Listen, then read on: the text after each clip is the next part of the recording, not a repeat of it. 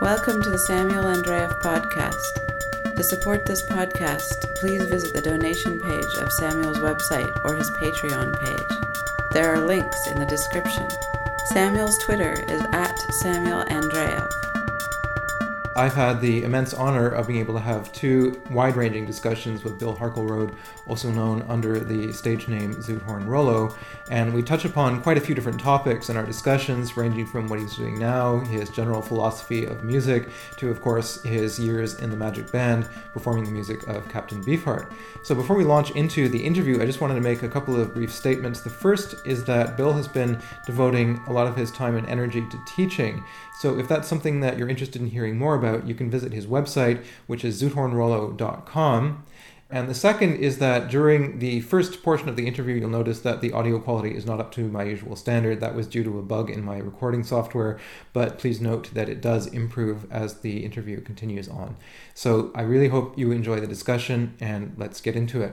So the first thing I wanted to ask you about was basically what you're doing at the moment, because I've read your book, Lunar Notes, which I believe came out in the late 90s, in 97.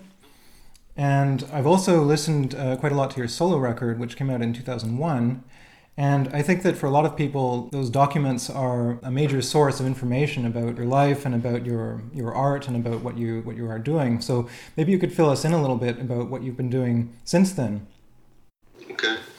I did basically half of an LP worth of music, about a half hour worth of music, wanting to pay for it, so I wasn't doing out of pocket because I'm not dealing with record companies or anybody paying for it. So I thought that was a way to get the music out there, and they were all based on masks. They were the titles and the inspiration for the tunes, and so those are out there also, like the Bozo is. And then to my surprise, music is all free, and that was an amazing thing. At first, I think I tried to downplay it because it hurt me a lot, because I thought this was going to be some way for me to be able to continue writing and having it pay for itself at least. Mm-hmm. I don't want to do vanity projects. Yeah. And so I only did half. The second half is kind of kicking around, and then I just went, okay, I'm done. I'm just teaching. Mm-hmm. So that became the source of income. You got to pay the bills. But musically, I think your question is probably more about that. After the Beefheart thing, I really wanted to study. And after Mallard, right after that, I kind of moved into the hills of Oregon and practiced and played only classic guitar for 6-7 years. So I started reading again and started reading theory books and started practicing, and then gradually went back into electric guitar and did that. So that kind of got me forward to, long story long, what I'm doing now. And basically, I'm an improviser. And somewhere along the line, when I heard Keith Jarrett sit down and play as if it was a composition, totally improvised, I said, I want to be able to do that. And so that's been a long struggle. Of course, I'm not Keith Jarrett, amazing player. But so I'm currently working on newer vocabulary as an improviser. So whatever pitch combinations is chordal units, but not chords, not standard 1, 3, 5, 7 stuff, but trying to build a vocabulary, and then I just have a list of things that I want to be able to play in either major, harmonic minor, melodic minor, and now harmonic major. So if I have a particular voicing, I want to be able to play them through, as in fourths or fifths or whatever, through any of those key sources, so that it's jazz theory. I have a chord sitting there. I want to be able to approach that chord or talk to the chords, is how I think of it, with a vocabulary that is meaningful to me. So it comes from jazz theory, but I'm not a jazz player. Okay, interesting. Well, maybe we could connect that to the solo record. We saw Bozo Under the Sea, and you could tell us a little bit about how that was put together. Was there a great deal of improvisation in that? Because I understand that you wrote those in MIDI, right? And then...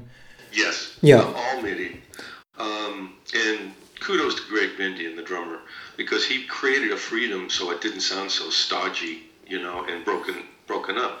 But that was the only way I could afford to do it. And then it still cost. I made money on it. Hooray, But so I MIDI'd up all the parts, wrote all the bass parts, and there was slight improvisation there. The horn players and the solos that they played were totally improvised to try to breathe some life into a stiff way to do it.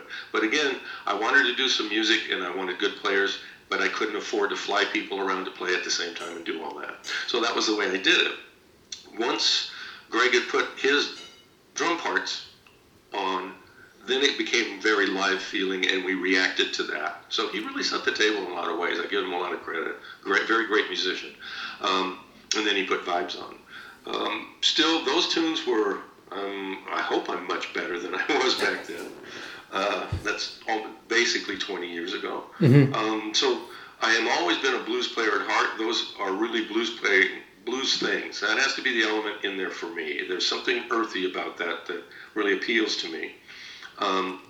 Although some of the classic guitar stuff shows up here and there, nice patina or something like that. It has an element of that, So, but, it's hard for me to listen to now. It's quite a long time ago. But it was blues-based and then just basically just trying to satisfy my ears. I'm just trying to do something that I would want to hear again.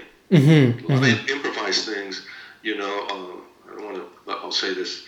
A friend of mine, Nels Klein, very good guitar player, and he just says, produce, and he does, But sometimes if I was in that, I'm not going to say for him, but for me, if I was in that, I'd play it once, and it was a great experience, and I'd never want to hear it again. I don't think that's composition, and I want to be better than that. I want to be able to play something that I can even listen to myself a few times afterwards. Right. And that's, if that makes sense, But definitely that album was, blues-based with the things that I've kind of studied and learned. There's always, going to be these other elements in there, but right. That's pretty much what that is. So that was a highly pre-composed piece of music, yes. Right? So there's very little, even in the solos, I imagine there's very little improvising. No, I was improvising. Oh, you were improvising? Yeah, all my solos I just played. Okay. And I tried not to do a lot of editing and things like that, so I left all the messed up stuff in there and the fuzzy stuff. I left it in there. At least I wanted that, if in an intellectual way, to make it more real and not so stiff. Yeah. So those were improvised, and the horn parts and whatever parts were improvised. But all, and the bass parts slipped out of it here and there to create some natural feel. But the bass parts, the chordal stuff, all the baritone parts that were backing all that, all composed for sure. Okay. One of the things that really strikes me about that disc is the extraordinary variety of guitar tones. And actually that's something that I would say with regards to your recorded body of work, period. But it's particularly in evidence on that record where there's an extraordinary array of different sounds and timbres and approaches to guitar playing. So is that something that you consciously set out to do, or does it sort of flow naturally out of your practice as a musician? The second part. I think it's more of an organic process for me. I'm not parallel, I've been serial, okay? Grew up as a kid, learned jazz standards at 15, and I played surf music. And all these different times, I was one thing at a time. Mm-hmm. But after you get really old, that serial of events turns into those things, so you pull back on some of those. Like I said, the classical period was really important to me, to visit that, to play that music, and have to be as articulate as possible because I really revere the technique of classical players. But so those things are there, but then I have to do my thing to them just to make it make sense to me sonically. And I have to please my ears. So because I've been doing it in various versions of it where I'm a guitar doing simple.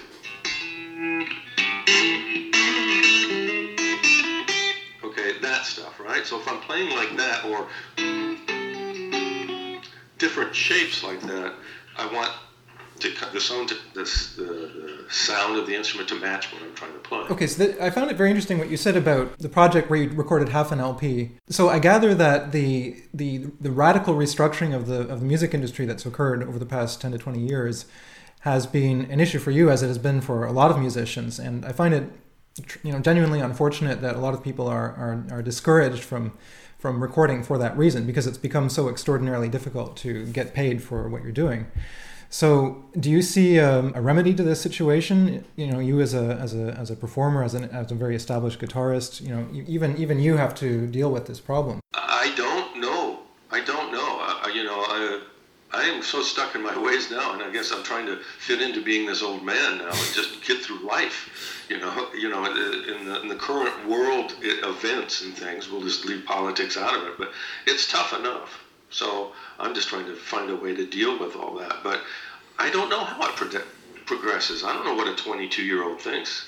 Personally, I don't think I had enough life experience to be making decisions that everything should be free when I was that young and inexperienced. And I think that art is really greatly suffering because of that. Because I am not a performer. I never really liked it.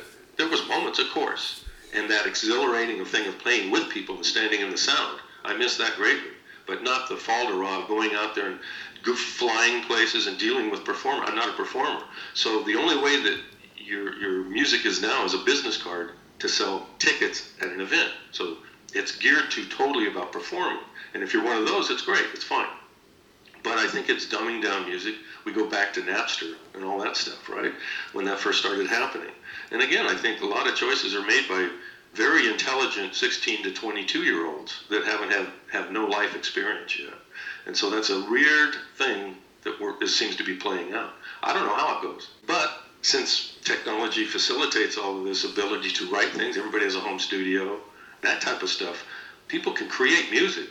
Getting it out there and having access to it is the other part, you know. Right. So there is an upside to it. It sort of democratizes the process of making a record in a certain sense. It's a lot cheaper and more portable than it ever was before, but you still have the problem of monetizing it and getting it out into the public. Right. Yeah. Yeah, exactly. You know, I noticed that you with your YouTube thing, right? Brilliant. You know, I kind of shied away from a lot of that. I just wanted to establish myself as a teacher. I go, this is something I can feel good about. I feel that that's a strength of my abilities. So that's. I just went, okay. I don't want to worry about all that. I have enough things to worry about. You know. So you know, I just. But then again, I'm all over YouTube. You know, just to bring up a name, I saw one of the things you talked about, Kurtog. Is that how you say it? Oh yeah, yeah. Okay. Yeah. Because I just started Googling. I like string quartets a lot because it reminds me. I grew up in a 4-piece band, right? And it reminds me of that. And so. I wanted things from, you know, the 20th century, early 1900s stuff to start hearing more modern things. And I ran into this guy and I went, man, some of this is so cool. Now, I couldn't tell you what it's doing. I know you were saying that. And I'd like to have that conversation after this. But so those things are exciting to me. You know, so the YouTube thing and young musicians. I don't know, there's a guy, Joey Alexander. I don't know if you know who I mean. From Indonesia, Bali, I don't know where, but...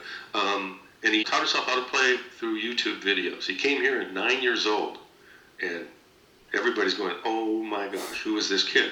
So he has this video, and there's a bunch of them, at 11 years old, and he's playing through giant steps, and, you know, not my favorite music, but difficult to play, 3-tonic system and all that. And so he's just playing through there, and he's this 9, 10, 11-year-old kid sitting there going, yeah, I like John Coltrane. And then all of a sudden, when it's time to play, he's 50 years old. He's an amazing... almost like a Mozart type of kid. Okay, he is that special. There's a bunch of those happening now. So that's the good side, is that those people wouldn't even know existed. So through this YouTube thing and the learning, the teaching thing of the availability of the stuff, that's the flip side of it. Right. But making money for a non-performer, it's not going to happen for me. Or I haven't figured out that way yet. Let's say that. But I find it fantastic that you actually were able to not only recoup your expenses with the solo record, but actually make money. So, I mean, compared to the Beefheart stuff, where presumably there are no residuals coming to any of the performers who played on those. Yeah, I'm not so sure about that. Gail Zappa owns it. Well, she's gone now, but the Zappa Trust owns those things. I don't know. There must have been, after all this time, some paychecks. You know, certainly not. You know, commiserate with how much people want to talk about it. Well, we'll get to that in a minute, but I wanted to, yeah, because that's a big topic. But I wanted to talk about also your pedagogical activities and what you've been doing as a teacher. So, what sort of age range are you working with at the moment? At the moment, pretty much, I would say older, your age and older. I think you're 36, 37, something like that. Yeah, I'm 36. But I've had from 6, 7 years old to 80s. I try to take on as many different things as possible so that I'm not dealing with the same type person. Skype has been within the last two years of doing that. Okay.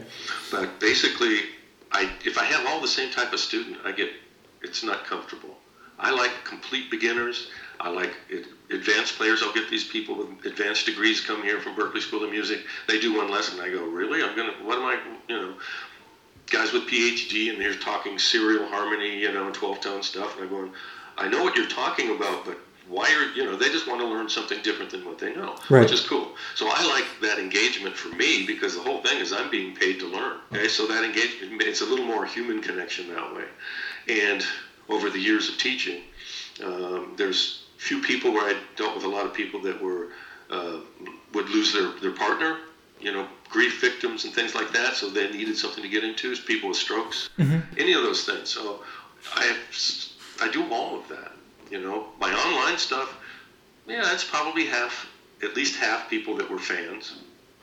But then again, probably in your age group or people that can afford to do it. As a teacher, I mean, you certainly have an extraordinary background, one that not a lot of teachers will have. And you make yourself available for lessons, which is extraordinary in itself. So I'm wondering what sort of influence that might have on your approach to teaching. I mean, having had all these experiences playing very, let's call it avant-garde music, especially when you were very young, how does that affect the way that you might approach a younger player who's coming to you and wants to develop their skills on an instrument, or does it have any effect at all? It does a lot, because I try to teach how I wish I had been taught. Oh, interesting. Okay? It's like, what would have made sense to me? I mean, trying to be somebody else. Okay, you've got an advanced degree in music. I didn't go to music school. I got a lot of books. I went to the library. I decided I needed to learn these things. So there's enough schools and enough education situations, and a lot of things are really written right down the pathway, classical, jazz, whatever, those things, those disciplines. I think for me to be successful and to just do a good job and feel good about what I'm doing, I need it very organic and very personable. If I make friends with the person I'm talking to, because I'm not talking to a class dictating in lesson 2, now this chapter you're going to write this piece and you're going to write this type of stuff. That's all covered. I don't need to get in line to do a mediocre job of what's already being done. Right. So if I make friends with somebody, they're going to listen. And then they're going to care about what's going on. I try to inspire them to teach themselves. I try to put myself out of business as soon as possible. So how do I do that? I want to learn this song. And then we just do that if it's a beginner. And then I say, well, have you heard this? I'm cheating. I'm trying to pull them along to what I think will help, and sometimes it doesn't work, but a lot of times it does. So it's a more interpersonal thing to try to use whatever my skill sets are, which I think is being involved in many different ways to play, rather than being a really great this or a really great that. And I think that's what I try to instill, that care about it. Care about yourself. Take yourself seriously. Start a journal. Ask those questions. Come with questions. I'm Google, right? You come and teach yourself, and I'm Google. Interactive Google. I don't know if that answers your question, but that's really, trying to use the different things that I've got. One of the things that I was actually wondering about is, from what I gather, most of the Magic Band did not read music. And so you correct me if I'm wrong, but I imagine that when you were a teenager, you didn't read music either. And a lot of the sort of music that a guitarist is going to want to play, if they're playing blues-based music, is not necessarily things that are primarily written down, right? They're things that are learned in a different way. So how important is it, do you think, for a young guitarist to learn how to read music? Very important. Very important. And I did read a little because I had taken lessons, just a few lessons. And like I said, I was trying to play these jazz standards. I am not a good reader to this day. I would need to practice 2 hours a day on my sight reading. That's not a skill set that I want to spend time on. But yeah. I read well enough to learn the material. Okay, so that's a choice that I made. I have this many hours to practice. So to answer your question, I went off a little bit there, but to answer your question, I think it's very important because that's the first recording machine. That's what it's the original tape recorder of what this stuff was, right? So you bring this music forward, and all of the information is in notation, not all of it, but it's very important to at least get to that. Do I cram it down their throats? No.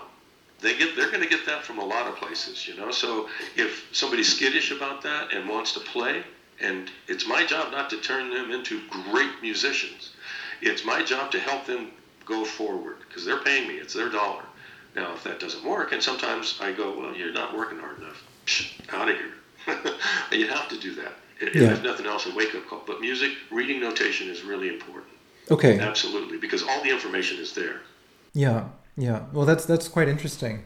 I was wondering, actually, with regards to that, what sort of advice you would give to a younger musician who's considering doing something really off the beaten track, something, let's say, on the more experimental side of things, which you have experience with. And you, from what I gather, it was extraordinarily difficult dealing with just the conditions in which a lot of that music was made, and sort of the way that you as players were treated at the time. And I wonder what sort of advice you might give to this hypothetical young musician who maybe is interested in doing something that doesn't, let's say, fit into an established category already, but is really exploratory in nature. I'm thinking of your side of the thing because I have checked your website out and what you think of this type of music. So that's involved in my answer. Again, I'm trying to be personal here, not just be the interviewee. But the thing is play what you love. And if that means, and I get a lot of kids and their parents, I want to go to music school. And the parents are like this. We want him to be a doctor, okay? And so I'll say something, this isn't blanket, but I will say this often, is find a way to pay for your life and care about your music. If you try to make a living playing music, more likely than not, you're going to have to play music you don't like to survive. I'm lucky to even do this, and it's because I married well, to be able to afford to be just a teacher, right? So it's protect the music, protect your identity to it, and care about it, and check it out, check things out, try anything, and if this theoretical person you're talking about is really wanting to play avant-garde things, I do that, but don't skip over the other information. I've seen, and this is a knee-jerk reaction for me, especially early Beefheart days and things like that. I saw a lot of fakers, and I wouldn't call us fakers. We couldn't do what you did with Frownline, saying, okay, the opening licks in 7 and all of that. I could have done some of that, but we didn't think of it that way. That wasn't how it was done. That wasn't the process. So know what you're doing, and maybe don't skip. Try simpler forms and build your way to that type of knowledge, because I think there's big holes in there. If you skip, I'm sure you played Bach, you understood things like that before you became, more experimental, newer, whatever your music is. But follow your heart is the basic thing. Yeah. Well, that makes a lot of sense. If you can pay for it and do that, and you're that type of person that can go out there and you're driven enough, and that's what you're going to do. I have 2 or 3 students that have done that. Mm-hmm. 2 or 3. Mm-hmm. Not the hundreds I've had. Yeah, well, it's a rare thing statistically, though, isn't it? I mean, someone who can really doggedly stick to a personal vision, despite all of the obstacles that one invariably encounters, when you're facing the world, and generally speaking, the world doesn't want new things from you. It wants things that it can recognize and can fit into established categories. And if you're going outside of that, then there's going to be a certain degree of resistance. So you also have to, temperamentally, you have to have the kind of character that is able to face down that kind of resistance and keep going, and until you eventually get there. Right. So Well, you can really develop that, and once you develop that, it becomes maybe a little more obvious to people that wouldn't understand it. If you're only halfway there and you're teetering, maybe people, what's that?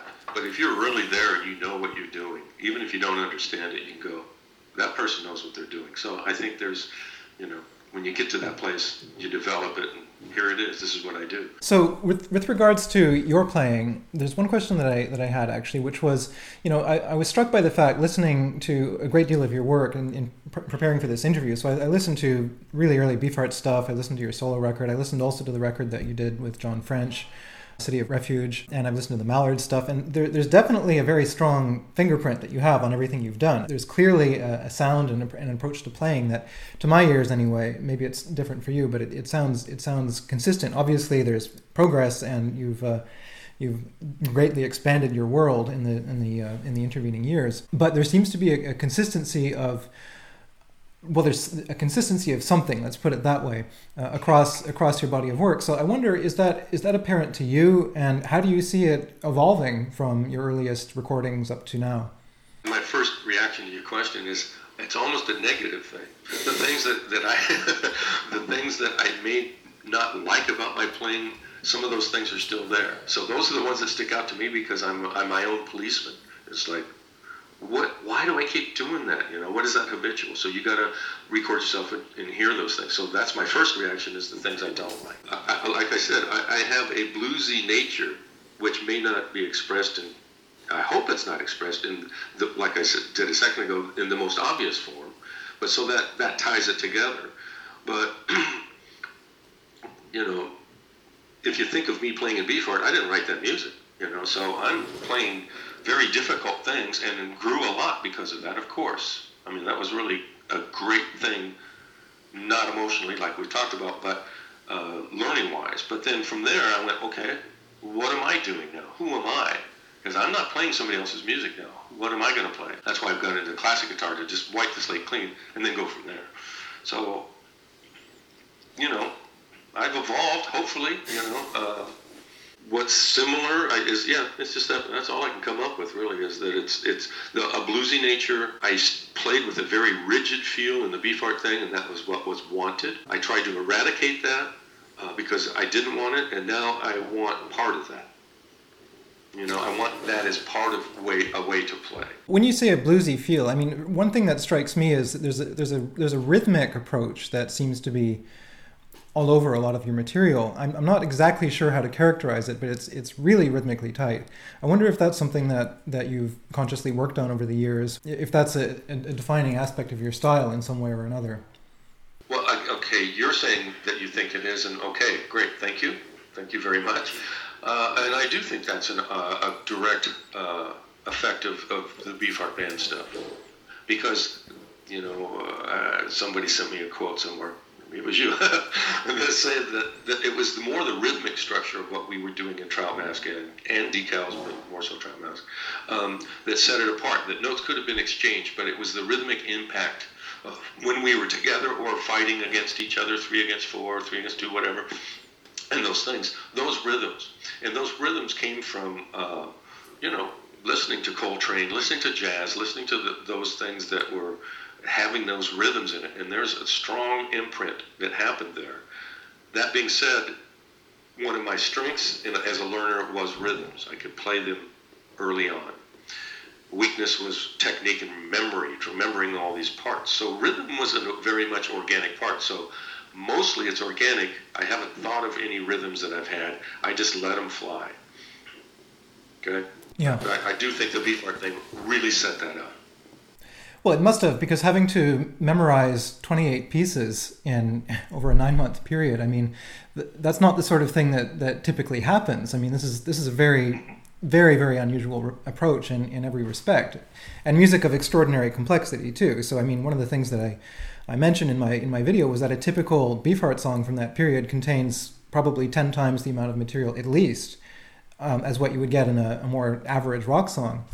So the sheer quantity of things that you would have had to memorize without it being written down primarily is mind-boggling. So hearing you say that the memorization was tricky for you, I think is kind of amusing to hear, because I can't think of who wouldn't have found that tricky, to put it mildly. I see what you're saying. I'm just saying what was more organic and what wasn't. I had to really work at it, and there was a lot of rehearsal, which is well documented. Playing and playing and playing and playing, So, and also, I was 19 years old. I could remember things then. It's a lot harder now. It takes more time to push the gray matter that is more concrete now to do that. So I'm answering from who I am now. So, yeah, I remembered those parts, but I played them hundreds and hundreds of times to be able to do that. And they were visual. Actually, they were movies to me. Oh, can you explain that? That's interesting. I'm a visual learner. Okay, so, and guitar is such a patterned thing.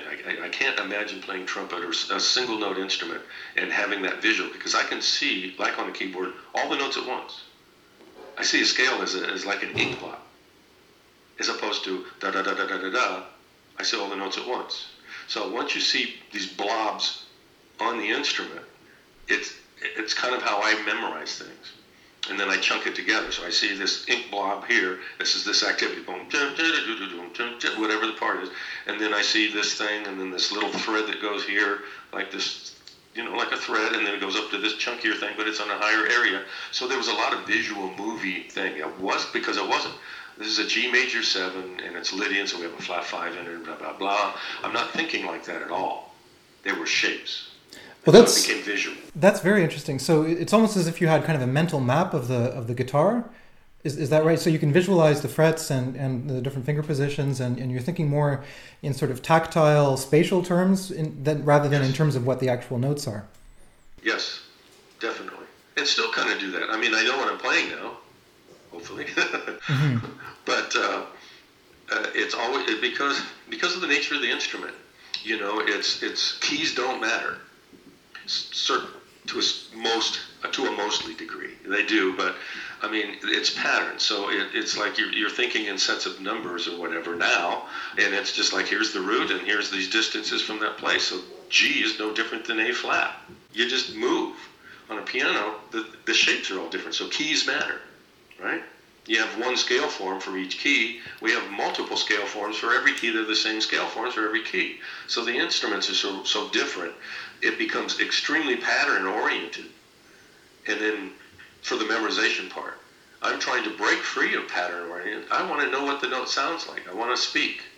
Okay, but that's way different than the Beefheart thing. It was the memorization of that was shape oriented, area oriented, and just, I knew it was a G when I'm trying to remember parts, but I can't. It's too long ago. But it was very shape movie for me, and that's how I always, when I deal with a student that is not like that, we immediately realize that they're more, they need a name to call it or something like that, and I just have movies. And so sometimes it's harder to communicate with someone like that. That's just who I am. Well, what about your inner ear? I mean, do you hear these things in your head before you play them, or do they just come out more in a tactile way, in a sense of you have gestures that are sort of built into your muscle memory, and they emerge that way, or how does that process work? You're talking about now? Yeah. Okay. Hopefully, it's both, and hopefully it's you hear it.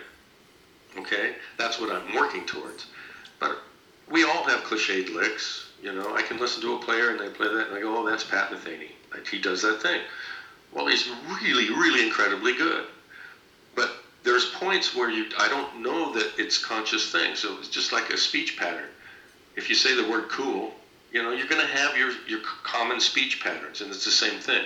But if I can make it like a voice, we're virtuoso speakers, decent musicians, and I just don't want it to be an instrument. I want it to be a voice. So I want it to be that. So I'll sing what interval it is. I'll sing what I'm playing and try to understand that. It gets hard when you have multi-notes, but so that's the goal.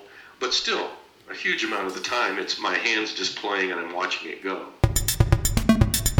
So we were talking about Trout Mask Replica and the process of putting those tracks together, and so one thing that's really interesting is that when you look at all of the different Beefheart records, it seems like he always had to have basically someone functioning as a musical director, right? So if you look at Safe as Milk, that would have been Ry Cooder, and on Trout Masks it was John French, and on Decals it was you. So I wonder if you could talk a little bit about the process by which you ended up being the main musical director of that album and how that process worked. Well, it was a pretty easy handoff. I mean, we all know John came and went a few times.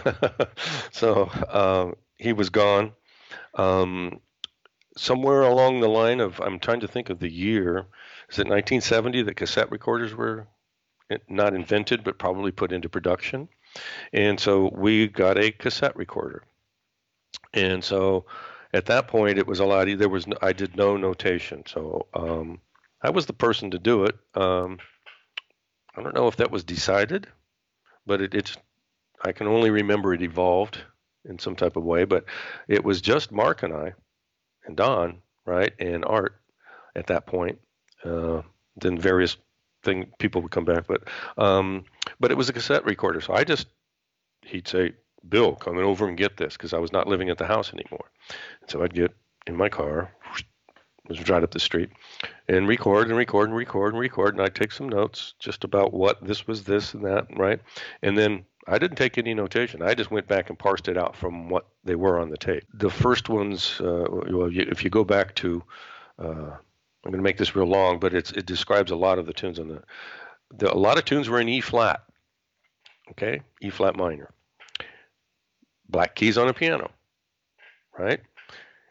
Okay, and he discovered the black keys. So a lot of these tunes, Big Dummy and etc. And again, I can't remember them all because I just moved on. But and then the Peon and One Red Rose, all white keys.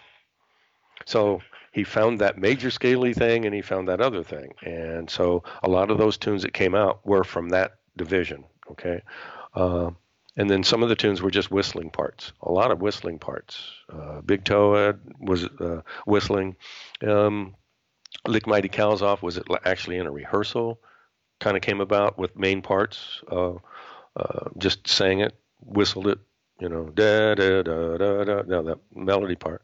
But the parts that were piano was just cassette, and I just learned the parts because he would play, and that you got that, and then there'd be a space, you got that, and I was the only guitar part.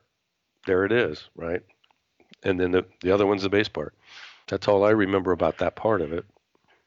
So from that point of view, I guess the process was substantially similar to how Trout Mask was put together. So he would go off and invent these parts, either whistling them or playing them on the piano, and then record them, and then you would be given a tape. I had the tape. I just had box loads of, a suitcase full of tapes.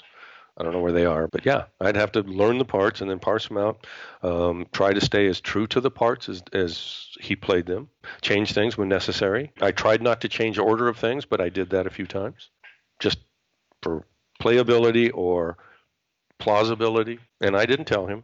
And then with One Red Rose and Peon, I moved a lot of things around and took some parts out. One story that really kind of set it up for me is when I came and played, I'd worked on One Red Rose, and I came up and played it for him, and he said, "Stop, Jan, come and listen to what I've done." And I knew, oh man, the overview was there, but it was just like, not quite done. So I had an inside feel for that part at that point, and that's why I was okay with doing it, but not saying that I wrote anything, not saying anything like that, just saying I cleaned up the mess. With that in mind, I mean, the text that appears on the back of the record, where it states that all compositions are composed and arranged by Don Van Vliet, it seems like it's somewhat debatable, right? I mean, particularly not the composition aspect. I mean, I'm happy to accept that he actually wrote the parts, even though... Absolutely. Obviously, they had to be modified somewhat in order to fit the instruments, in order to, and in order to be made playable as such and to fit together with all the other parts. But the arrangement aspect, it seems to me that credit should be given to the musicians for that, because there was obviously a great deal of input that went into that in terms of precisely how things fit together, how many times you'd have to repeat a section, and so on and so forth. Is that something you would agree with? Yeah, I mean, I agree with the part that him claiming that he did all of this is just bull. It's just not true. Hearing John, remembering what John said about what his process was and how things had to be changed a little bit. So those things were articulated, but there was never anything like, well, let's fix this crap. That wasn't it. It was, we had to do what we felt was necessary to keep it to what it is without the ridiculousness of an impossible part, or let's flip those parts, it works better, that kind of stuff. So there was always those claims. I mean, I wrote it in 8.5 hours. Well, you sat at the piano for 3 hours today. Now, are you counting only the time your fingers touched the piano or the time John was working on the parts? It's that idea is such bullshit that it's easy to go, well, wait a minute, what did he do? He had a great overview of what it was, and the little parts in between were taken care of us, with more and more of us being part of that as things went on. One thing that I find actually quite intriguing is the rhythmic aspects of these parts. I keep coming back to the rhythm because that's something that I think is so striking on those records. And I've heard actually some of the piano composition tapes. There's a few of them floating around. I think there's one on the Grofins box set, and there's a couple of others you can hear on the internet. And one of the things that really strikes me is they're kind of arrhythmic in a sense, right? There's no sense of pulse particularly. And if there is a pulse, it's fleeting, right? And he changes it. So, when approaching something like that, so when you were working on One Red Rose, for example, and you're dealing with a piano tape in which you can't really relate it to a rhythmic pulse of any particular kind. Correct. It's very rhythmically free. When you have to learn something like that, do you have to rationalize it mentally in terms of thinking, this is going to be an eighth note, this is a quarter note, in terms of figuring out what the tempo is going to be and all of this sort of thing? I'm just curious as to how that process worked, really, in terms of the rhythm. It's not rubato, but it's free flowing, and that was the harder part with peon, because we had to do that together. So we rehearsed where it hurries, where it lays back, those things. But with One Red Rose, it was da da da da da da da. So it had this jumpy feel. So I tried to just stay true to those sections, even though the sections things were dropped out. This was flipped to make it move through the instrument better and be a more coherent thing. So there was a lot of edits in leaving parts out. But it was just imitative of the part. I think a lot of what you're saying is there was no time feel. There might have been a time feel, but his inability to accurately play it more than once made the time feel fumbly and confused the feeling of the time. So he goes da da da da. Okay, he got it that time. Da da da da da da da da da da da. Is it 3 against 2 or whatever it is? I think he was trying to play it in a rhythm, and that he couldn't repeat the parts. I think that's part of that. Right. So then his inability to reproduce the parts exactly as he maybe imagined them rhythmically, that then becomes part of the composition in a sense, because you're trying to duplicate that sort of slightly fumbly aspect to it. Well, if it was there, if that's what was the part was repeated, but if the first one was correct and the second one had a edit in it, you just repeated the first one. Okay, and it became repeated rhythm. It depended. It just depended on if it was chunk chunk chunk da da da chunk chunk chunk da da. However, then we had to interpret that, right? Well, because there have been a few attempts made at actually transcribing these and producing sheet music of various songs from those albums. And I don't know if you've seen any of those, actually. When the student of mine sent Frownland to me, that kind of went, wow. And then he found another one, so he's obviously checking YouTube videos. And there's these 4 guys, and I think they're in Oklahoma or something. It's a crew of people. And they did MIDI up these parts, and the drum parts sounded ridiculous, but still, and they were, 60, 70% accurate. And they'd done all these parts, and it was unique.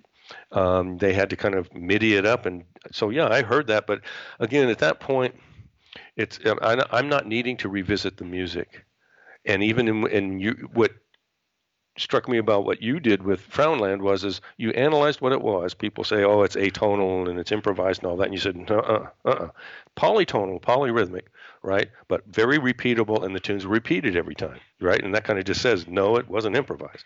So that struck me. These things are sort of like, okay, it's interesting, I guess, but that's so long ago for me. I'm sorry, I just can't care that much about reproductions of things that were so long ago in my past. Interesting, when I listen to the record, at least that makes it more cohesive rather than seeing parts written out, okay? So that is more meaningful to me, is actually just listening to the record and just the sound of it and the overall part, because, you have to think of what went into these parts and that, and I like dissecting it. But then I just don't care anymore. I'm sorry. I'm doing something else. I think that's entirely understandable. It's it just struck me that in a sense it's kind of, you can't really transcribe these pieces. They're not thought of in that way. They don't. I find they don't really work as sheet music, because the rhythmic aspect and the timbre, also the particular timbre and playing styles that you all had, these are things that you can't really notate very easily. And so there's an aspect of it that you kind of can't really capture and reproduce in a sense. So that leads me into another question, which is actually the particular guitar timbre of that album, which is something that I find really striking. And I think a lot of people have commented on this. It has a certain dryness, a kind of sharpness to it in the tone. And how do you... Well, first of all, what is your feeling about the guitar timbre today? Particularly in light of everything that you've done since then, where you've done a great deal of exploration of different guitar sounds across your recorded output, and also just how was that sound achieved technically? Because it's not simply a question of instruments and amplifiers. There's also a question of the right hand technique, which you've described as being very aggressive. How was the timbre created from a technical point of view, not just in terms of actual guitars and amplifiers and this sort of thing? Basically, the metal finger picks, which Jeff was using, and I don't know that, I think it was, I can't remember the guy that was in the band before me that was like a country player and played with Adventures and things. But I think he used them, and he was more of a Travis picking type guy, and I don't know how to play that. It's almost country, this, that kind of thing. So I don't know how to play that. I don't like it really, but it was metal finger picks. And so, okay, now we're using those. And then and then as the Trout Mask thing started going in, it was play it harder. And that's coming from Don. So I think what happened is we were stunning the strings. If you play so hard, they can't vibrate. You're hitting them so hard, they're hitting the neck. And so it's not freely, openly breathing. And that's what I don't like about it if I listen to it now. The redoing of Peon happened, but it was like to say there's another way that this stuff could be conceived, okay? And that was a Mallard thing. But the finger picks I threw away immediately because I want to be able to have these tones. But it did make it consistent, over the top. I think the Telecaster that I played, and I had a 330, I think, at the time too, but the Telecaster has a brittle nature to it, and the terrible amplifiers we used. But it was basically stunning the instrument by plucking so hard. Another technique that comes out of that is, and this was pretty interesting, and we actually, rock guys are playing power chords, and we did a bunch of that. But it was an area where he says, strike the strings, and this is a very cool part of it, has that sound, So being able to deaden notes and overplay this hand so hard where you're muting strings, but you might only be playing one note, this turns into Stevie Ray Vaughan blues stuff. But the stunning effect of that, instead of a real different thing, effect by beating the crap out of the guitar. Here's one. You can't play it that way. Okay, you can't just play the notes in the duration. You have to play it. That nature is what was going on there, and it was using heavier strings, which I would tear off the guitar. So very, very opposite of what I'm trying to do now. But so it was very percussive, basically. Very percussive. It was hard to get the notes to sustain the tone on the instruments. Jeff had he was using the 330 on Trout Mask, and he had a warmer, mellower tone. He had a mellower sound to it, believe it, saying that in this. But in that context it was, compared to me at the Telecaster on the back pickup with metal finger picks, just terrorizing the strings. So it had these stunned strings effect, which, fit the hyperness and the over the top energy of the recording or the music. That's really interesting to me because there's actually a contemporary string technique, used on string instruments, violins and cellos and so on, which is used in a lot of 20th century string quartet repertoire, where you take the string and you do a pizzicato, but you pull it so hard that it actually snaps back and rebounds off the fingerboard. And it's called a Bartók pizzicato. I was going to say it sounds like Bartók, the plump, plump, plump, plump, plump. I listen to the Bartók quartets every once in a while just to find out if I'm increasing my music ability, because I can hear more of it every time. Some of my favorite music. But that blink, blink, blink, blink, right?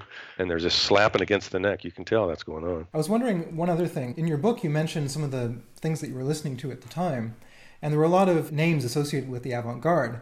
So people like Stockhausen and Albert Ehler and Ornette Coleman and so on.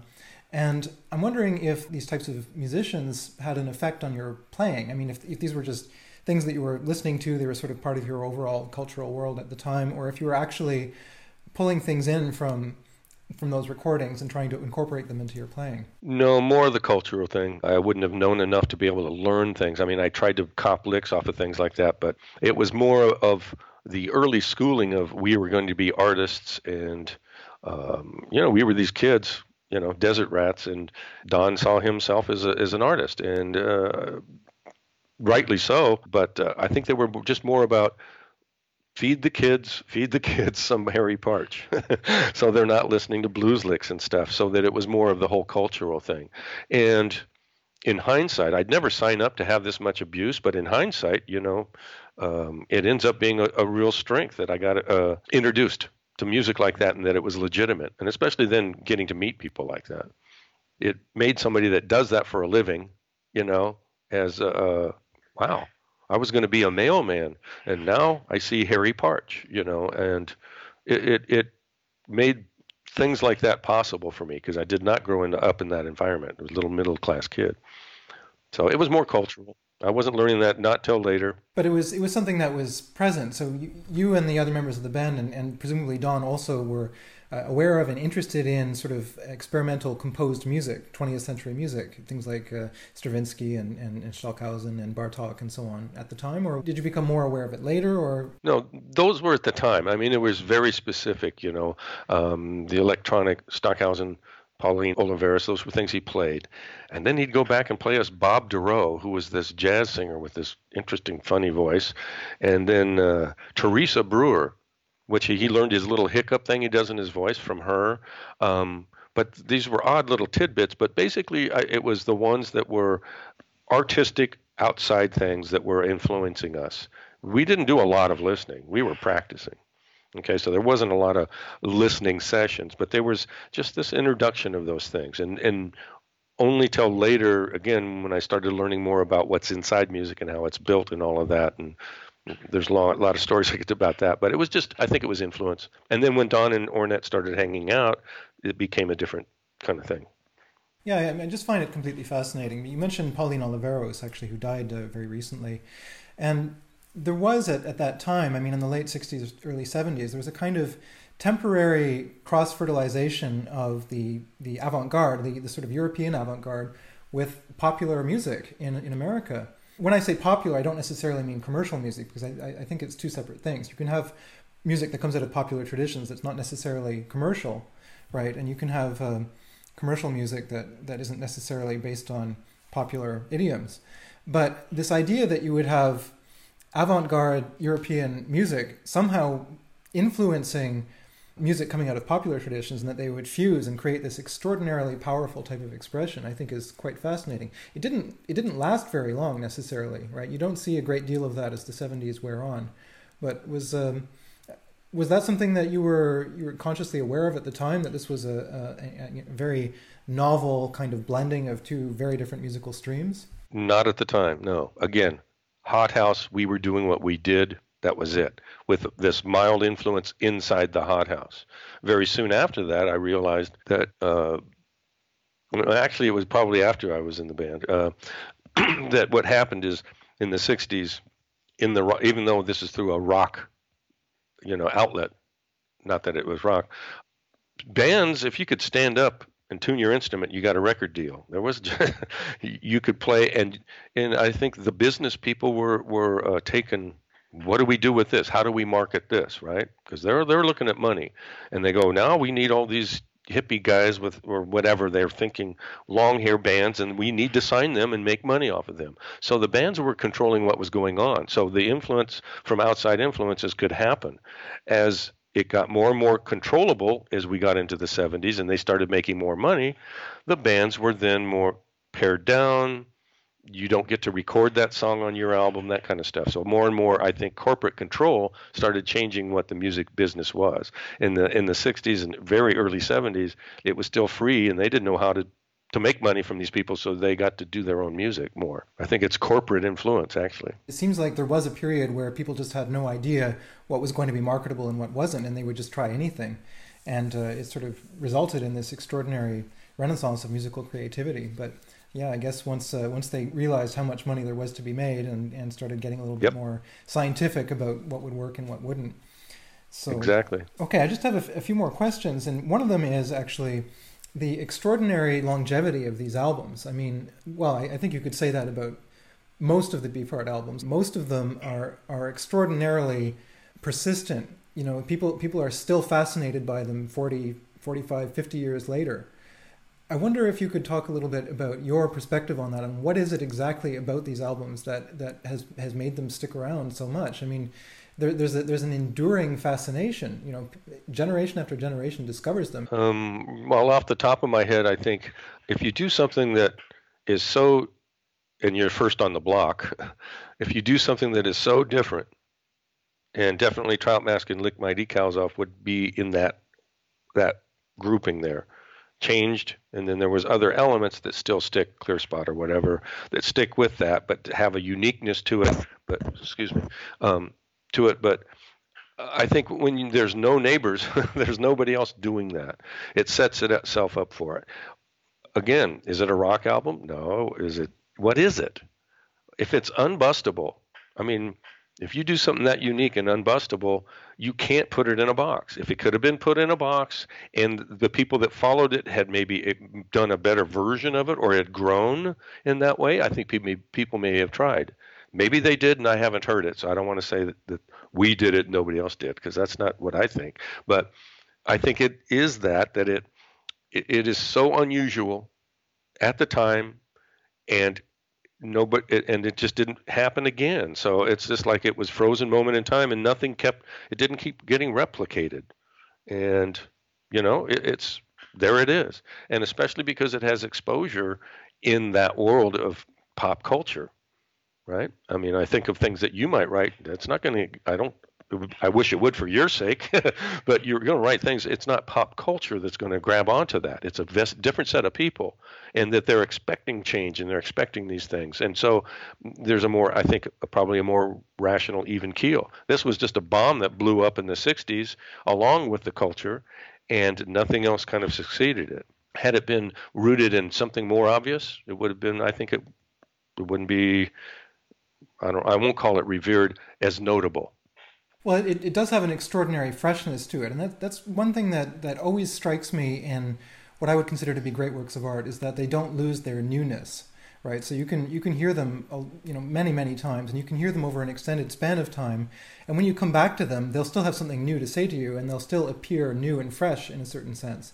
And listening to some great orchestral masterworks of the earlier part of the 20th century, I was at a concert a few weeks ago where I heard The Rite of Spring, and I mean that's a piece from 1913, and it sounds absolutely fresh.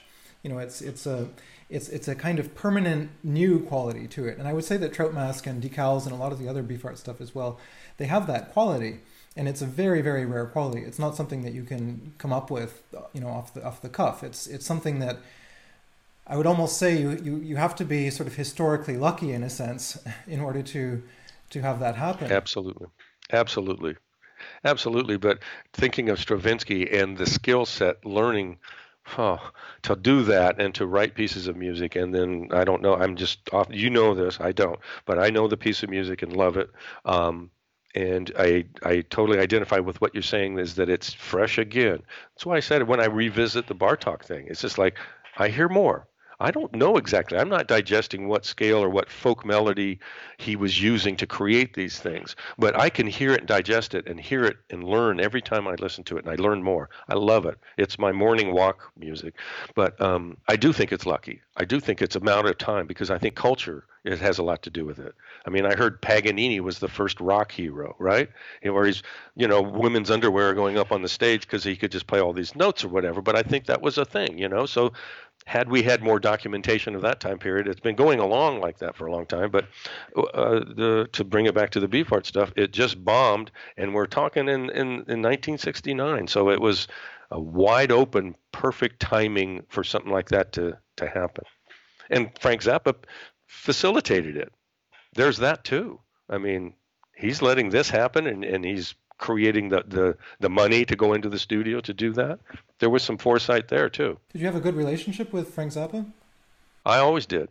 He was always working very hard. It was a great inspiration for how hard he worked. But no, I always had a good relationship with Frank. Oh yeah, that's that chord. Ooh, when I learned that a major 7 chord, a G major 7 is an E minor 9. Oh my God. Big things, So we would talk guitar stuff, and he gave me these little 3x5 cards. He was incarcerated for making blue movies for a few months at some point in his early career, and he had written out all these scales on these cards, and he says, "Here, check these out." I don't have them, but no, I had a great relationship with him, and I thought he really put up with a lot of crap from Don and situation with the band and all that. But the only part I ever saw was good. Yeah. Now, knowing band members, I'll just leave it at that. Everybody that is working that hard, when there's people behind them, the wake that person makes does ruffle feathers or bounces people around behind them because they're all in the food chain. So that's just the nature of that. Well, I mean, it was a wonderful thing that he facilitated the recording of the album, and I mean, I know Don was very critical about him, on a number of occasions, and they didn't really see eye to eye and had a falling out at some point. But I mean, just the fact that he would do that with a record that clearly was not going to be a smash commercial success, and that was not going to be an easy sell, and he did it anyway, and he put it out, and basically gave Don complete creative control. So it's a very laudable thing, whatever else one might have said about him. So. No, I agree with that, but he was also putting out things like Wildman Fisher, so it kind of put us in that we're going, wait a minute. So I understand that part for us because we're working that hard, and he's putting us in this comedy crazy street person realm. So I understand that, but from Frank's perspective, all of it facilitates him. I mean, it was helping him. I mean, he wouldn't, you know what I mean? It wasn't going to hurt his credibility by facilitating that. Well, we just have a few minutes left, but there's a couple of things I just wanted to ask you very quickly, and you've been very patient with all of my questions, so thank you so much for taking the time to do this. There's one figure from that time period that is, let's say he's become somewhat shadowy, and that's Jeff Cotton, and we don't hear much from him, and we don't know really what he's doing these days. And I wonder if you have any contact with him, or if you have any idea of what he's up to these days. I had contact with Jeff for a while. He was way out of contact for a long time. Then he started calling me, and then I called him back. I lost contact. It was really great. This is it's going to be, I'm going to say, at least 8-9 years ago or whatever. But it was really good for me to talk to him because Jeff and I had become friends before he joined the band and then me later. I do know that recently he lost his life partner, his wife, spouse. And so I think he's going through some tough times, and that's why he's kind of been invisible because there's some people that wanted to talk to him. And I don't know, it wasn't you, it was for some other reason. John French and I keep in contact. I just wish him the best. I learned a lot from Jeff. He was a very good guitar player. We were best of friends kind of at this one period of time. There was always guitar competition, so we were kind of that thing too as teenagers, but I really liked Jeff. Always had a great feeling for him. And I learned a lot in that really early time in the Beefheart band, and his exit was horrible. So I just wish him the best. I don't have contact with him though. Yeah, no, I mean it's amazing that the majority of the people involved in that project and the other ones, got through it. I'd like to say as well as they did in a sense, because it going through something like that so young could have just traumatized somebody terribly. It did. It did all of us, I'm sure, in various degrees. It's still there. It's still there, but most of it's positive at this point. Yeah, well, I mean, we have this extraordinary music, and I mean, it's interesting to consider whether, from the perspective of someone who had to actually suffer through all of it, whether it was in fact worth it, on a personal level to deal with all of that. But at least for the those of us who love the music, it's there, and it's absolutely wonderful, and it tremendously enriched so many people's lives. And so, there was a terrible price to be paid in terms of actually putting it together, but the recorded legacy is absolutely unique, and I think it's going to stand the test of time. That's really cool. The whole thing for me is, it was all of those things. I learned from those things. Trauma creates knowledge, I don't want to sign up and go through it again, but it created a lot of knowledge. When Don died, we all were asked to say some things on a website, and it made me think about, what do I think about it? Because it was a real obvious moment. And it's pretty easy to just forget because I don't have to live with that anymore. I don't have to live with any of the hard part of it. And I have to take responsibility, and I think everybody else has to take responsibility for, if you're stupid enough to put up with that, you have to own it, right? Even though we were young, I had to own that I was perfectly set up to take such abuse. I needed, my lack of self-esteem at that young age allowed me to do that. In hindsight now, I get to live through the idea of what you said, which thank you very much. Something I did had an impact. That's a nice thing to feel, that whether it was intended in a very general sense, lucky me, I get to feel that now. So that it's turned into a real positive thing. I don't live through that music, and I don't, as I've said in the interview, I like parts of it now a lot more than I used to. I'm hearing it from a little more of a musical education rather than just an attitude. But it's all fine with me. And if I did something that made somebody's life better because of that, and it's bigger than your next door neighbor saying hello, awesome. That's great. Well, I can tell you, I first encountered that music when I was maybe 15 or something like this. And strangely enough, I mean, first of all, I liked it instantly, immediately. There was no delay. It just it immediately spoke to me. And in a funny sense, it was almost consoling that somebody else on the planet thought this way and expressed themselves this way and could play this way, and just knowing that had happened and that existed and that it spoke really strongly to me was just a tremendously enriching thing, and it gave me actually, I would say, a great deal of courage and strength in terms of pursuing my own vision. It's a wonderful thing to observe artists, musicians of all stripes. This touches upon something that we mentioned very much at the outset. Basically, following a personal path and not deviating from it, and it's just a testimony, I think, to the strength of the human spirit, that you can get through these sorts of difficulties and come out with something absolutely amazing at the other end. So, speaking as someone who loves this music very deeply, I can only say thank you for having done it and having preserved it for everyone to hear. Well, thank you for saying that. It makes me happy about that. But like I said, the very much the same thing for me. Meeting Harry Parch. I mean, I'm in the band for 2 weeks, and we're sitting front row with Frank Zappa, Don, and me, and I can't remember somebody else was there. Maybe it was Gail Zappa. And Harry Parch comes down, and we're talking to him, and I'm seeing all these instruments, and I'm going, man, where have I landed? And then meeting Ornette, and you're just having casual conversations. And when we played in New York, and Pharoah Sanders and blah, blah, all these people are there, and Charlie Mingus, who wouldn't talk to me, but he was there. Those were people that I revered, and that, man, this is their lifestyle. I had such a conservative middle class upbringing that it took something that break it open like that. Like, I could live my life quite differently than this, and it just like what you were saying about this, is that early experience of being around grown-ups that worked hard at something that not Main Street. It was, same thing. So the people that keep doing this or are part of it, they're setting it free for somebody. That's why I like music,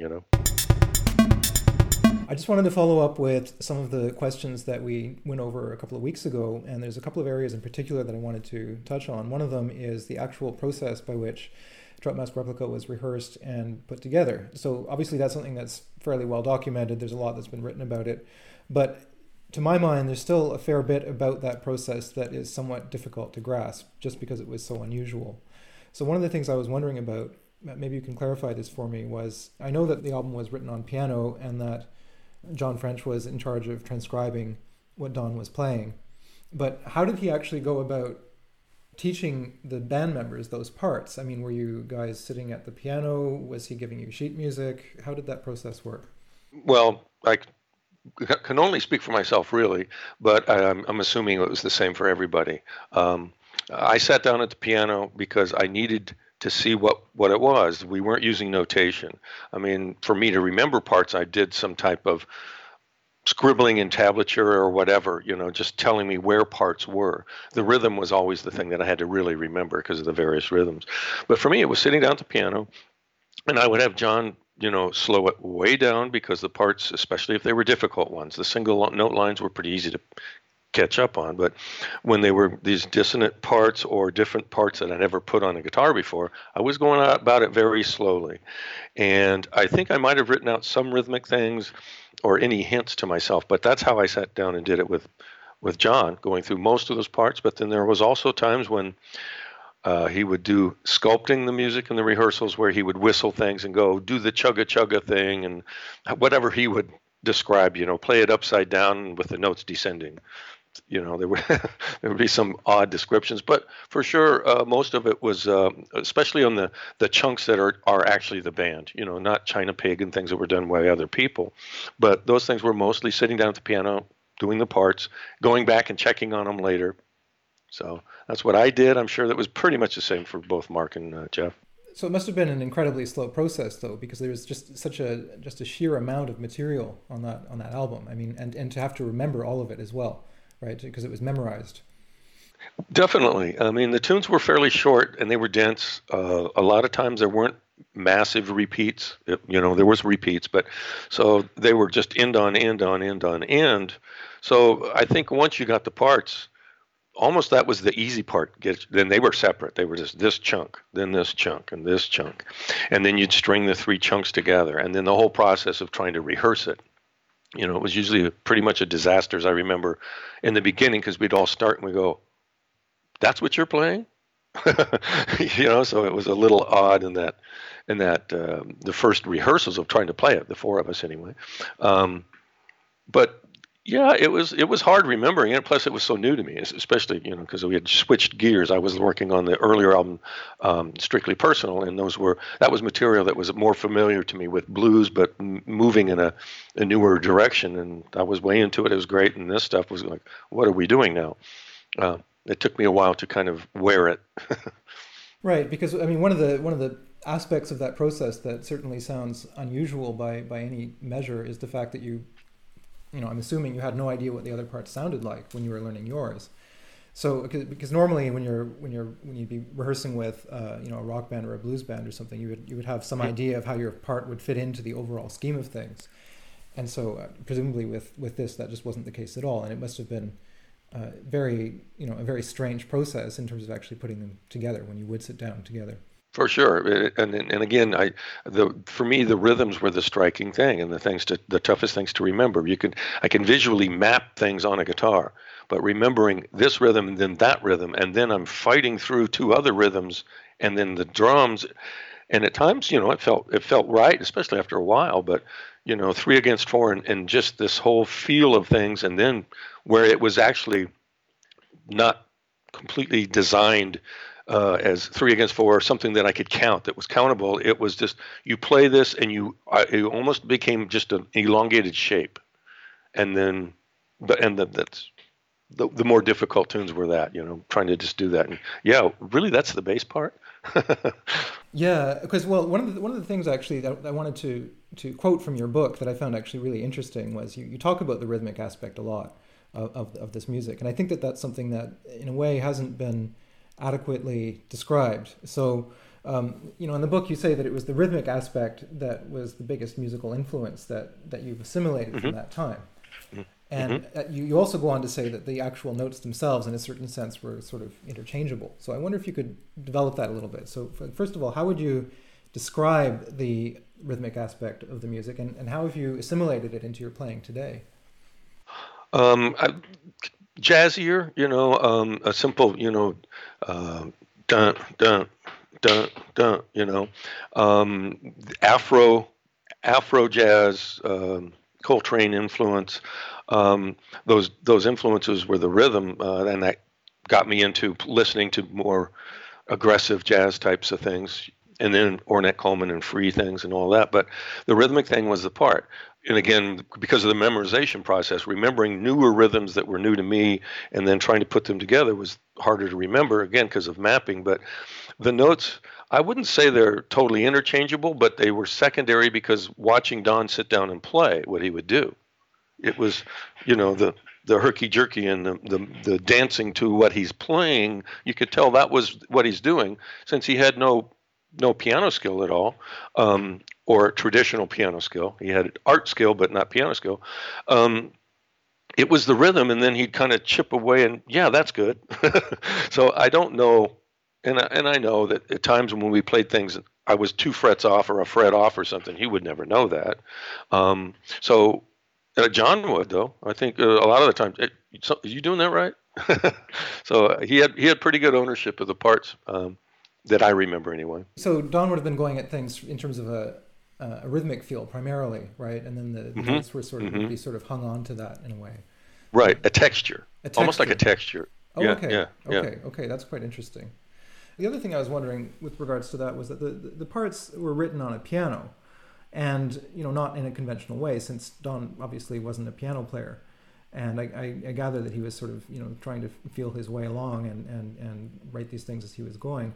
So how do you take something that's written with complete disregard for guitar technique, right? Because I'm assuming he didn't have the slightest notion of finger positions or the way the strings are tuned on a guitar or anything like that.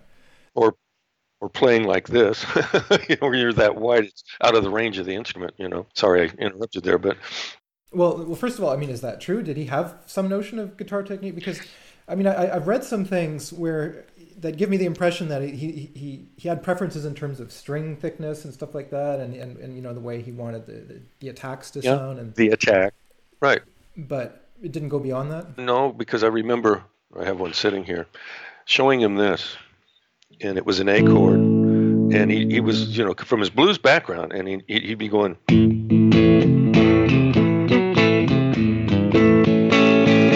Okay, so John Lee Hooker, okay, and then he goes, show me that, and I'd show him how to do it, and then he'd sit there and go, learn this part. So it came from an area of him doing that, and he'd bang out some part. But again, I still think that it came from what rhythm he was trying to get across and a feel that he had, and this is totally a guess, not wanting us to bring our very pedestrian licks into the mess, right? So by him designing it with those feels and keeping us away from making it guitaristic, and the piano took it away from that. That's what gave it the character. It's hard to imagine he wasn't quite aware of that, but that was never a conversation.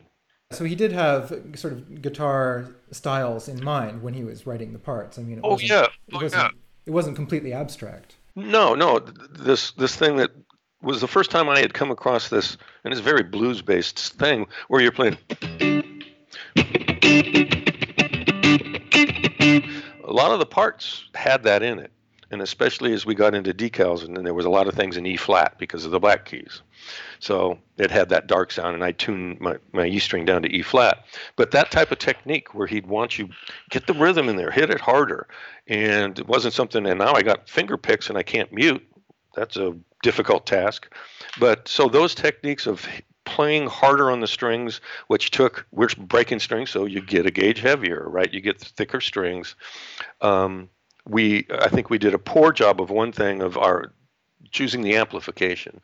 The amplification in those days was solid state amps, and there was a thin, crashy, nasty tone that came out of it. So the combination of me playing a Telecaster and I'm a spiny player anyway, with finger picks, heavy strings through a crappy amp, it created a sound. I mean, I don't know that he was aware of that. I think that's something that we could have done better, is better amplification. But the parts he did want him overplayed, stunning the strings past their normal, what they'd want to vibrate. That was pretty consistent. So, and the thing with the amplifiers, I mean, was that a decision that somebody made that they wanted that particular sound, or is it just a matter of not having the money for better amps, or okay. Money. Okay. We were playing at one point. There was these old Silvertone amps. They were really good for what they were. The whole band's playing through it.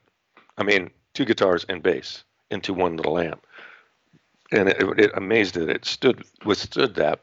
And then I don't remember what I was playing through on the Trout Mass sessions. I think I was playing through a Twin or some type of Fender rented amp. Well, you mentioned also this idea that he didn't want you doing these sort of standard licks, right? He wanted a different quality.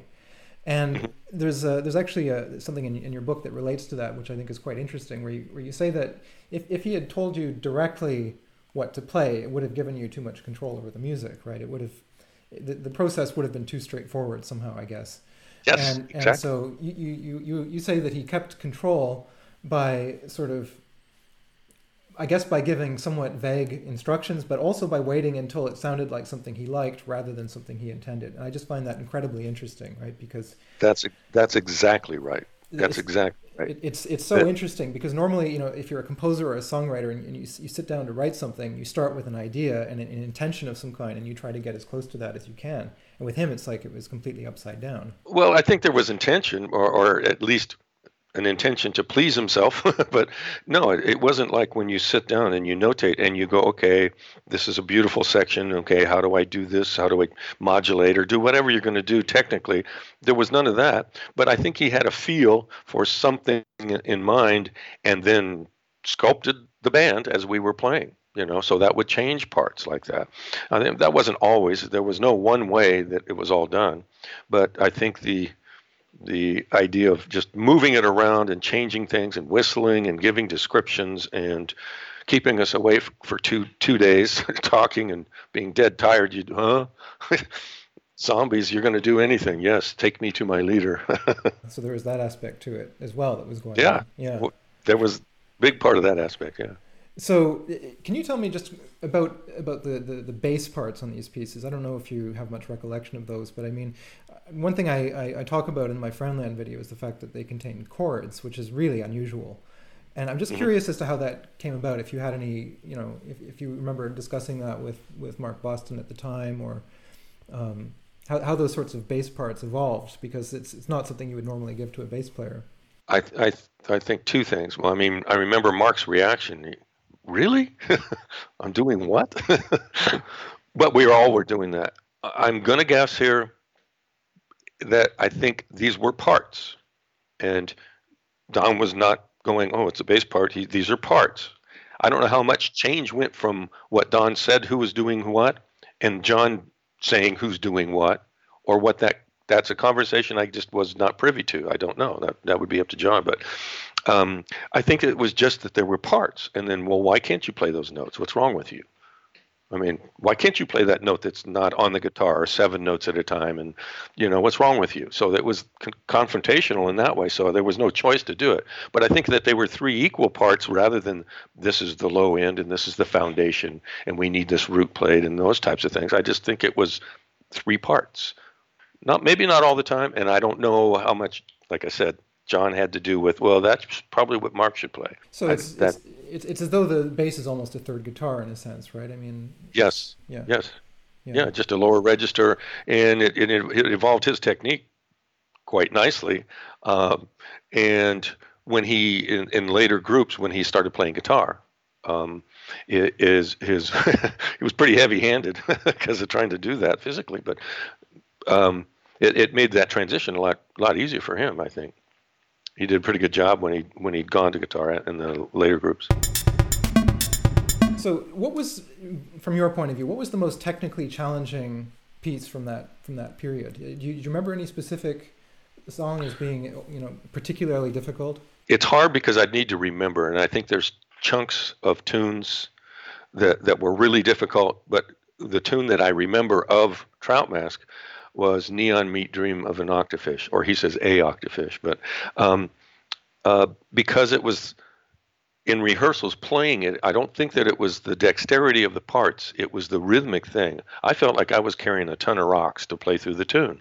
Just, and a lot of my parts might have been this, and that there might have been floating around. Jeff played a little more airy than I did. And I think that was something that kind of came through as we started learning parts, and John might have something to do with that too. But difficult Neon Meat Dream of an Octofish because of rhythmically holding my own against that sheer force of it. On decals, I remember it was Flash Gordon's Ape, and I could be mixing this up, but I'm pretty sure last all horn all over it. And I'd worked so hard on all these parts, and you couldn't hear any of my work. So maybe I was just disappointed, but I remembered it as being very difficult. Okay, but that's the best recollection I can get. I just remember I should say Bill's Corpse, but that would be for other reasons.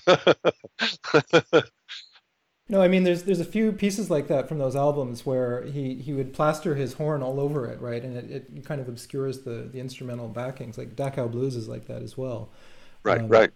And so, I mean, you must have discovered that fairly late in the process, right? I mean, was it when the album came out and you hear it and you realize that he's got this saxophone mixed really high, or?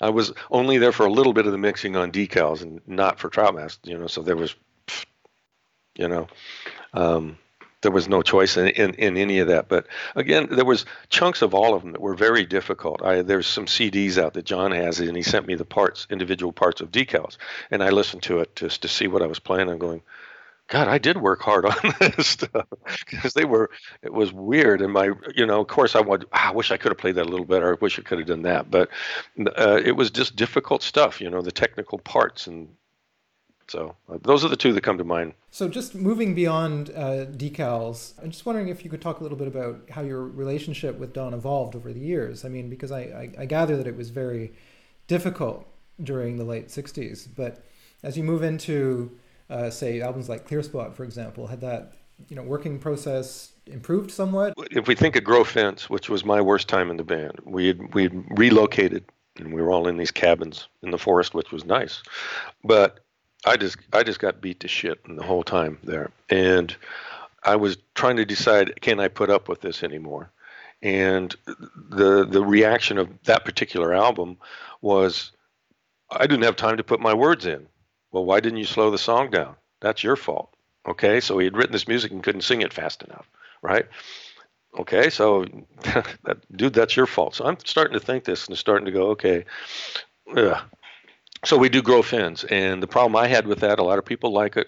Whatever, good if you like it, but the tempos are like, what's it, Night of the Living Dead or something like that. The zombies and stuff is just way low tempos. The music got kind of simple, and it got simple without enough for me to keep the tune interesting. Maybe that's what it makes it stand up, is because it stayed at home like a Howlin' Wolf tune, one chord, but you feel movement, tension, and release in there, but it's just really on a single chord. A lot of those tunes had that. So that wasn't my favorite, but it was more from an emotional place. Clear Spot, at that point, I had a lot to do with the sounds that were going on. A lot of parts. I was supposed to get writer's credit for a couple of the tunes, Clear Spot and Low Yo-Yo and Crazy Little Thing. All three of those were things that I was doing. Keep that. Let's do that and move on from there. But at that point, he liked me more. That's all I can say. Grow Fins, it was terrible. And then by the time we got to Clear Spot, I was the one that was, we had split up, and I was living real close to Don, and we were doing these things, and we would just, there was more of a social connection at that point. Well, that was probably the first time. And plus, I was still working on my parts and stuff. I was not a good practicer back then. It was just playing the music. So in Clear Spot, a big part of it was Ted Templeman, because he was a producer, and we're in the studio, and Warner Brothers is spending money on us the first time. Okay, it wasn't like a quickie 2-day studio thing. It took us a while, and because of that, and Ted saying, "Get out of the room, Don. You're a fool. You're messing things up. Get out of here, and you're messing up your own music." So the sonic quality of Clear Spot for its time, and then the production was something new to me. So that was a whole new idea of what it was. And then there was a lot of me in parts. I did a lot of overdubs here and there and played mandolin and things that I didn't know how to play. I just figured out a part. And then there was enough, just an edge with golden birdies and things in it, to where it goes, oh, they still can come from somewhere else. And then, of course, the last one, which was terrible. You're referring to Unconditionally Guaranteed. Yeah. So what I don't really get is, Clear Spot is such an amazing record, and it's like a renaissance for him, because it's got that Beefheart quality to it, and it's really interesting and fresh and original sounding. Plus, it's got a more what would you call it, communicative aspect to it. Like, you could plausibly see those songs being popular on the radio and stuff like that. So he puts out this amazing record, that you guys did, and it's so amazing. And then he follows that with Unconditionally Guaranteed. So wait, what happened, between the two albums? The management, I'll leave it at that. Okay. And Don wanted some money, and he started feeling better about, wait, I can make some money here. I want to do an album that sells. I want to do that. Okay. And that was definitely what had happened. We had a nice rehearsal place right on the ocean. It was beautiful. And we're doing these tunes, and Alex had rejoined the band. Alex St. Clair from the original band. And we're doing these simple tunes, and we're all kind of, but Don was out of the way. They were keeping him out of messing up things a lot. He would come and actually rehearsed with us at that time. It's the only time ever. Well, he would sing a song or two here and there, but never an official rehearsal. We had official rehearsals, and he showed up, so that was interesting. And then any weirdness where he's trying to blame somebody for messing up the song when he got lost, the management would say, wait a minute, Don, let's do this, So I think the management had a lot to do with saying, hey, you're going to make some money. We're going to sign some contracts. You're going to get all the money, just like always. Still, always that was the case. And that's our fault. But it was that. It was going to get, we're going to sell a record, and you guys got cachet, and we're going to do this. And we go down to record the album, and all of us, I think we're kind of going, okay, boy, some of these tunes are really, really? Okay. It was hard to, and being 6 years of time and being that age, it was hard to cut the cord. It really was, to go, okay, this music sucks. If I'm suffering and I'm poor, why am I doing lousy music at the same time? But that was the ultimate thing. And we go in the studio, and then these other players are brought in, and for solos and things like that, and I go, really? 6 years and I haven't been allowed to play a solo? Really? It's like, So it was just time. It was just time at that point. But it was money. I thought Don thought he was going to finally make some money, and he liked that, wanted to buy a house. He had a new car. That was new to him. No, not new to him. It was had been a while. Yeah, no, I mean that makes sense. And but he must have also realized, as he got to know you better and worked with you for longer and longer, that you were an exceptional player, and realized that he was dependent on you and the others to a certain degree, right, to translate his musical vision. So I mean, I get the sense that maybe at the beginning he might not have fully grasped that, how fortunate he was to have those kinds of musicians in his midst. Did you get a sense that he became aware of that as you move forward? Maybe not till after we left. I think he somehow was aware of that. I don't know the conversations with management. It reminds me of Twin Peaks management. But anyway,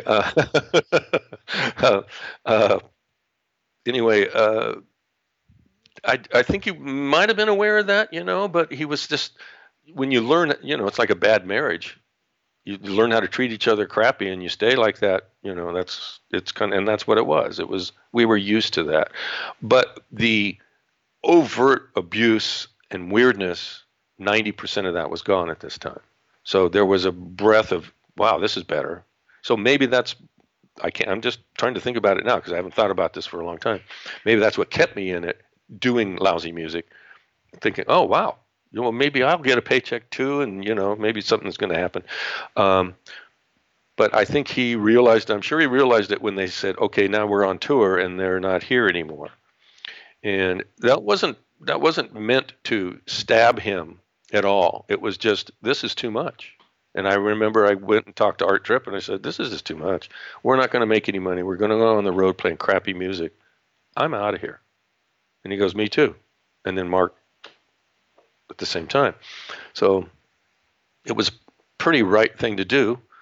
No intent to hurt him, but he deserved it. I mean, he paved his own road for that. So yeah, after a certain amount of time, resentment just builds and builds, and then it gets to a point where it can't be repaired, I guess. And did you ever consider rejoining after the Mallard experience? No, not at all. Because of the Mallard thing. And I got to give Mark a lot of credit for that. He really wanted to stay busy. I was going, I can breathe. The music business can't wait to lose more money or not get any money in a new situation. It was just, I wasn't ready for it. But Mark stayed there, and he made his connection with Ian Anderson, and which kind of started the Mallard thing. And so I'm in Mallard, and because of Bill Shumo, the manager, and all of that, I became kind of the guy. And John came and then left, didn't want to do that. Art was there for the first and then not the second. But that I'm kind of losing my train of thought here. I'm thinking of the Mallard stuff, but I was burnt out, so I didn't want to keep going after that. And so there was no thought, now I'm back on track, of rejoining the Beefheart band. I don't think I was ever asked, but Don went all crazy over me a couple of times. God, you're the best guitar player on earth and all this. I think he might have been trying to drag me into that, but I was done. I was just done, and I moved to Oregon and played classic guitar for 6 years to hide. So there's a beautiful piece on the first Mallard album, Yellow, which is just you playing solo. And I was just curious as to what that came out of. I mean, does that show the direction that you would eventually be going in terms of learning classic guitar and learning a very different technique? How did that arise? Right after the Beefheart thing, and starting Mallard, I started to practice again, which I'd done at 13 and 14 years old. So I'm going through scales, chords, arpeggios, and things, and not so chordal then, but it was just like I got to learn the language. And I was just starting to play nylon string guitar and was just trying to teach myself how to read, because I tried to learn a piece I can't remember who it was, not Leyenda, but it's Albanese, a piece, and I did it by ear. Okay, well that took me weeks. And then I went, this is stupid. And then I just started reading notes and this isn't that hard, because I'd done it as a kid, and I learned the next piece in a few minutes, you know what I mean, or 10 minutes, not to play it, to perform it, but I went through the piece and I go, duh, where have I been? So the nylon string guitar was part of that, and I was starting to practice, and I had purchased a reasonable classic guitar, and so that started that process. And Yellow was actually in a tuning. I can't even remember it. I think it's in an open tuning or it just dropped D. I can't remember right now. But that was just what I was working into. I thank you for the compliment, but I listened to it and it's kind of tough, because that's when I started and played for 6-7 years. That's all I did. I was just at the end started getting back into electric guitar and playing jazzier things and trying to learn, but that was the start of that. Okay, interesting. Yeah, and I really like that piece, actually. Well, thank you. I just have one last question, and that's actually relating to what I presume are your musical beginnings. So that's the Delta blues style, which is something that I'm just interested in hearing a little bit about, because you mentioned with regards to Big Eyed Beans from Venus, right, from Clear Spot, that it had all of the elements of the Beefheart style that you expected you would be playing when you joined the band initially. Right, mm-hmm. But then you were confronted with all the Trout Mask craziness and all that kind of thing, and you didn't get to play that style initially. So, and you say that it's based on a Delta blues rhythm with this sort of right hand finger style. So, yeah. I wonder if you can maybe demonstrate that or just talk a little bit about that style. Because, Oh, you're putting me on this. I don't think I can do it, because I don't know the piece, but. Can you hear that? It's the right hand. That was the first thing Jeff Cotton showed me when I got in the band. It was just this. Okay, so that's a Delta rhythm, and that might have been a Jerry McGee thing when he was in the group or something like that. But more traditional things like that.